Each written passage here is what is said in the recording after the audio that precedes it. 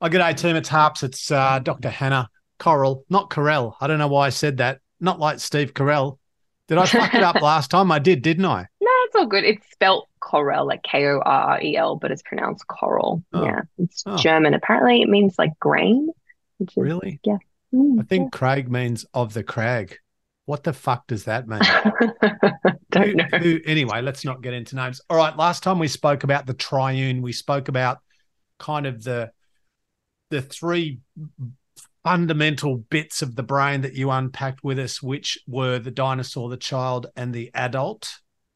Which is Correct. the reptilian brain, the limbic brain, and the neocortex. And today we are specifically looking at what? So today we're going to zoom in on that reptilian brain of ours, that little dinosaur in the back of our brain that I first spoke to you about, which you might remember from last time we talked about Hmm. how that's the first brain, the original, the OG. It's the one that all of the animals on planet have that keep us alive and automatic. You're already laughing. What? Oh, the OG.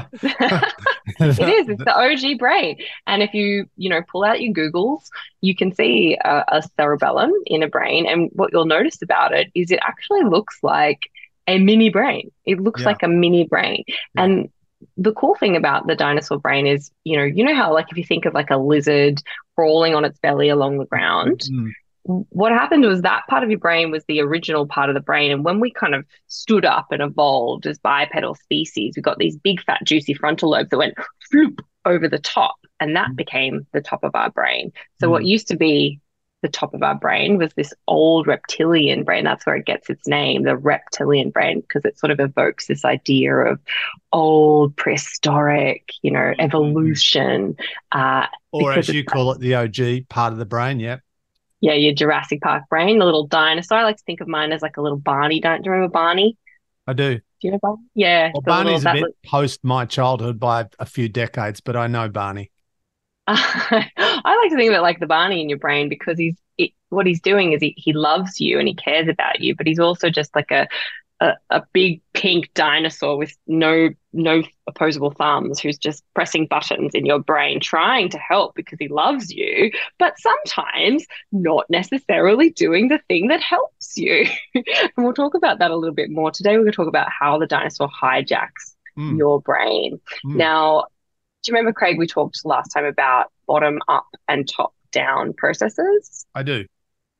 Yeah, so the bottom up process is what we're going to focus on today, which is how that dinosaur brain can almost like hit this, like, say he's a homer and he's sitting at his the power plant. He's got his big control board in front of him and he's Mm, pressing these buttons. There's a big red button in the middle of the control board. It's a big red button and he whacks it and it's the alarm system that sends off all the alarms. Awooga, awooga, alert, alert. And it floods your body with a lot of reactions. Yeah. Oh, I'm oh. painting a picture. You need your own kids show.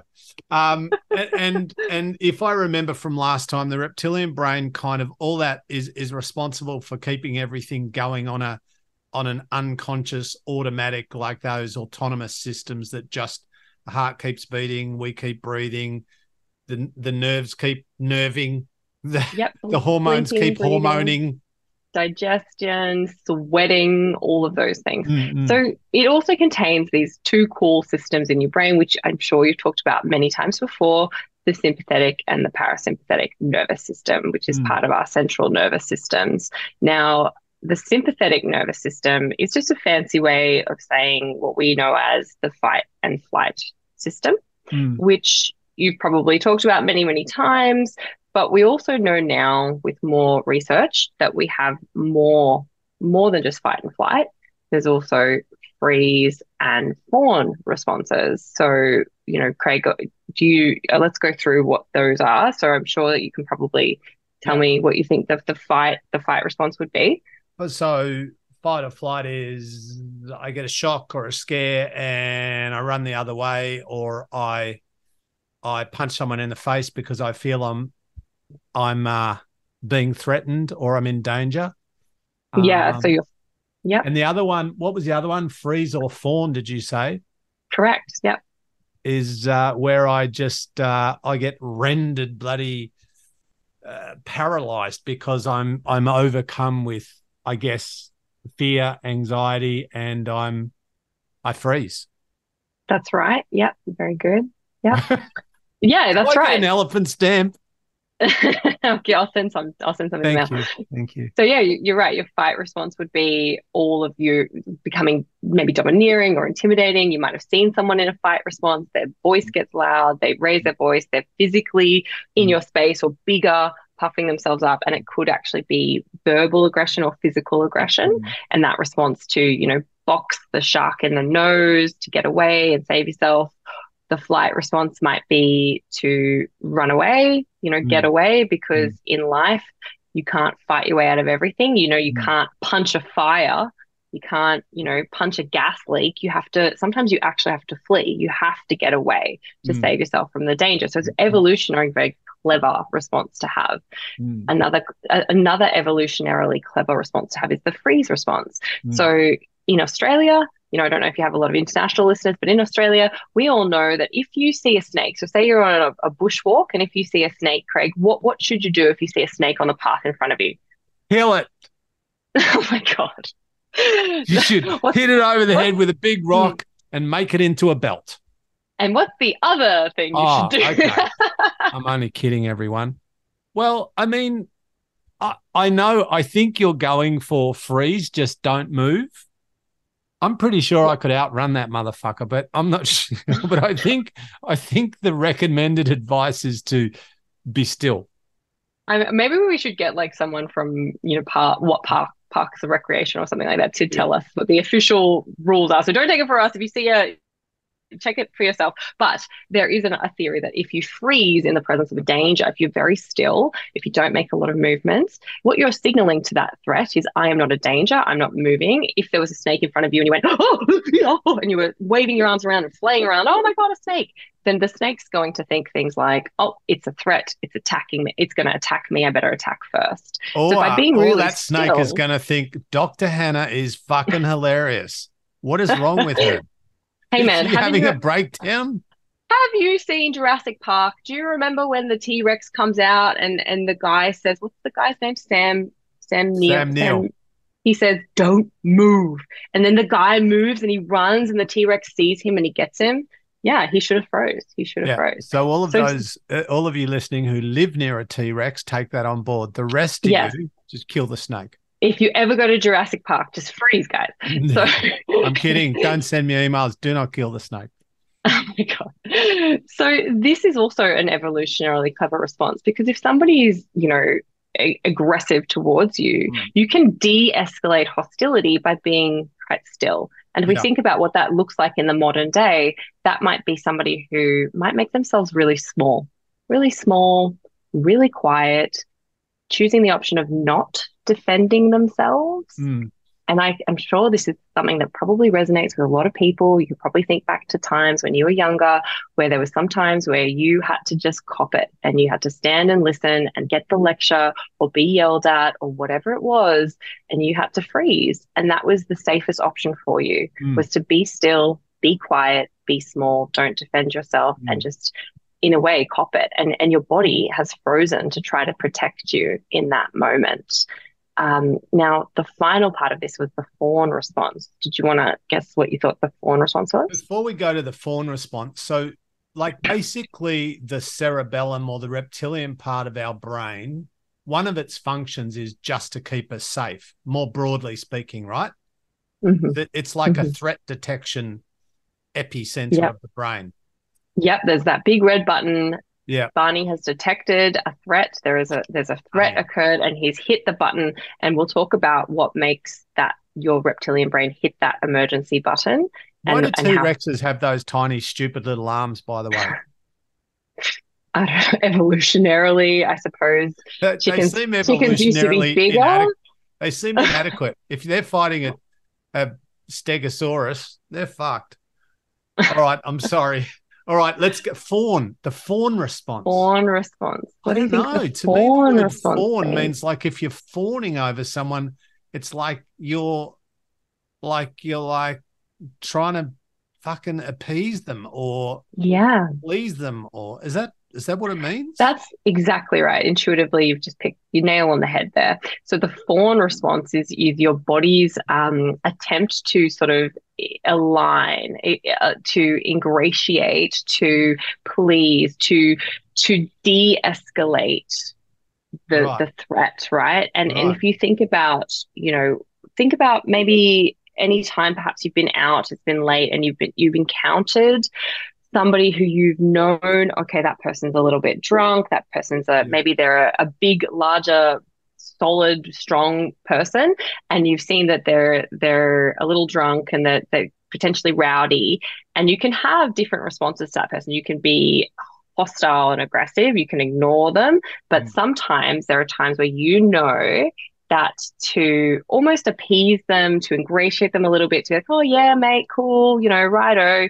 he's give him the high five and move along, and no issue occurs. Mm. It's almost like that idea of aligning yourself with the bully, befriending the bully. Mm. When you're in school, and you're getting bullied, mum might invite the bully over to your house for tea so that you can make friends with the bully so they stop bullying you. Right. So it's that response of de-escalation, de-escalating a threat with you being with acquiescing, essentially, with Wow. going along with it, with appeasing. And if you think about like packs in in the wild, like if we go to David Attenborough and we think about wolves in the wild, for example, there's different packs. What pack do you want to be part of? Yeah. You want to be part of the strongest pack, the alpha pack. Mm. And to be the bottom of the alpha pack, to be Mm. the bottom of the hierarchy on the alpha pack is still better than being in a weaker pack. Okay. Mm. And what Mm. that might mean is that you have to hang around with the strongest, meanest wolves to get your meal, to get your food and what's left over of the food, even if it means you only get the scrap.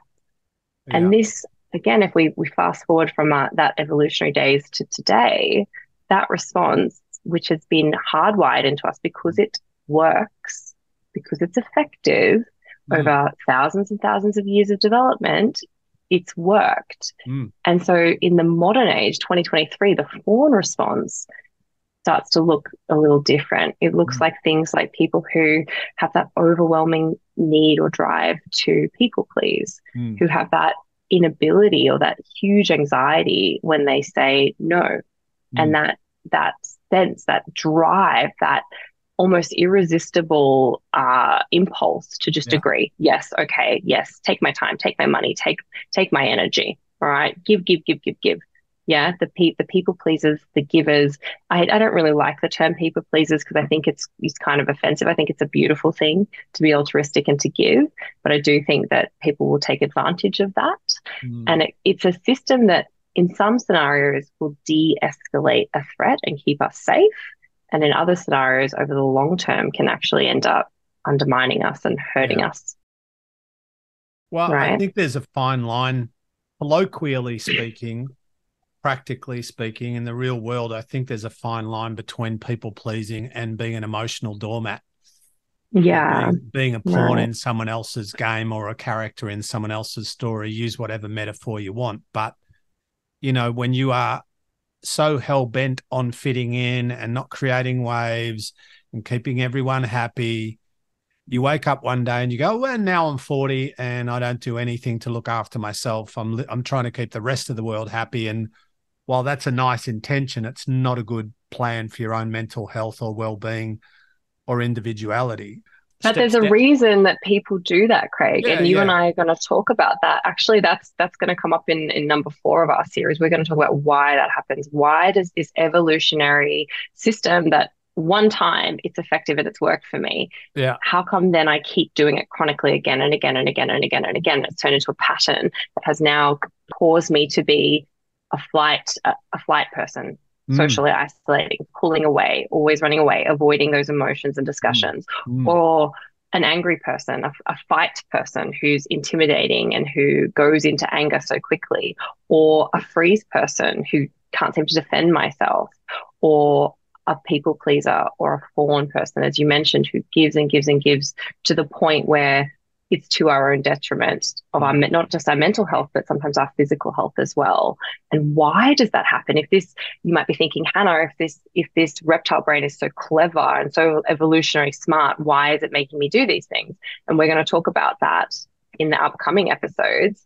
But before we get into that, I want to talk about, well, what is this system actually doing to you? When your sympathetic nervous system turns on, what is it actually doing to your body to make this response, right?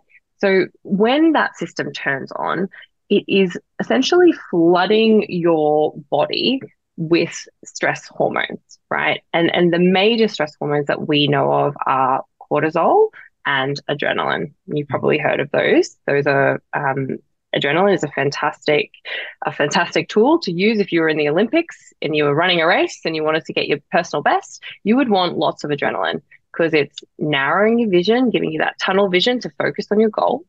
It's tightening your muscles to make sure that they're ready to go, ready to punch at the moment's notice, getting really, really tight back muscles, tight neck muscles, ready at a moment's notice, just in case something is to hit you or you needed to do something or you needed to run away. Yep. It makes us, it invariably makes us start to breathe faster and quicker and more rapidly to get that oxygen in our body and to start to breathe, which might be useful initially, but starts to become detrimental if it happens for a long time. It makes our heart start to pump really rapidly, increases our blood pressure, increases our heart rate. And essentially what it's trying to do is it's pulling the energy into keeping you alive. So it's taking energy away from extraneous, unnecessary, in inverted commas, unnecessary systems or functions in your body and pumping all that energy into the one system to keep you alive, your adrenal system, to get away and to survive. It's a bit like, homeostasis or frostbite. With people who get frostbite, like what happens with their fingers when their toes? They get, I don't know, or they get bloody frostbite and they get, what's it called? Frozen. Yeah, all their cells start to die and they lose stuff. Like necrosis. Yeah. Which is cellular death. And then the blood supply stops going to there and it starts to try to save the rest of the body. Yes, that's exactly right. Why is that happening? Why do we get really cold fingers and toes when it's freezing temperatures? Your body is pulling all of that heat into the core. It's not wasting any energy on extraneous things like fingers and toes. Don't need those if it's a life and death situation. What you need is your heart to survive, your organs to survive, and it pulls that energy into those essential organs to keep you alive. And that's what your fight and flight system is doing. It's pulling that energy into the essential organs to keep you alive in that moment, in those next 30 seconds. And so what that means is in that 30 seconds where you're escaping, you don't need to digest food, right? You need to suppress your digestive system. So you need to poop that out or throw it up. You don't need to be digesting that Big Mac that you ate for lunch. You need to get away from, the T-Rex or get away from the fire or whatever the emergency is. You don't need to have relaxed muscles. You need to have super tight muscles. You certainly don't need to sleep. Can't be sleeping. We'll suppress that as well. That one might be suppressed too. Don't need to worry about immune system right now because the next 30 seconds are more important. And all of those other important systems that keep us optimally functioning get suppressed. And if we think about, that in 30 seconds, that's great. That helps us. We're best to take that energy and survive. Where it becomes a problem is when this system is chronically firing over and over and over, and we're perpetually putting on this adrenaline system. And we get a syndrome called adrenaline fatigue, chronic adrenaline fatigue, where we're constantly in this state of adrenaline, which for people listening might look like things like, do you have really tight muscles? Is your back always sore? Is your neck always sore? Do you have digestive issues? Do you have food intolerances? Do you have sensitivities and you can only eat certain foods, or you get a really sore tummy and it's really hard to digest the food? Do you have trouble with falling asleep? Do you have trouble with staying asleep?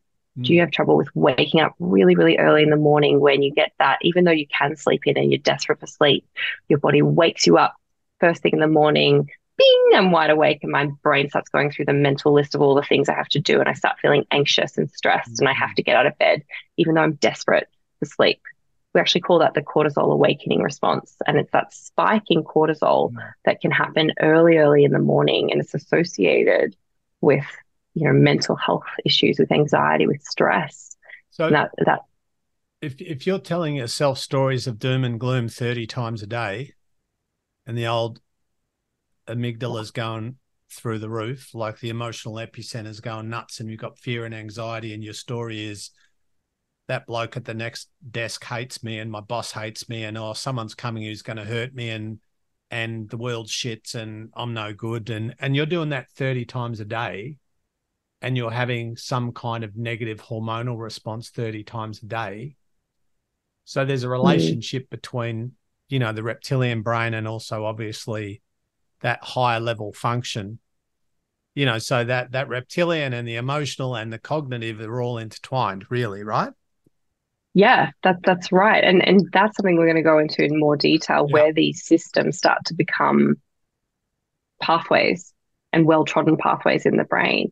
And essentially, the long-term ramifications of this is that deterioration, or that chipping away at your health, chipping away down to the level of your muscles, like the DHEA in your which helps to produce hormones like testosterone and estrogen. It peaks in early adulthood and starts to decline as we get older. It's aging us and it's causing us to sort of deteriorate. You can't be running on 100% of the time. You have to slow down.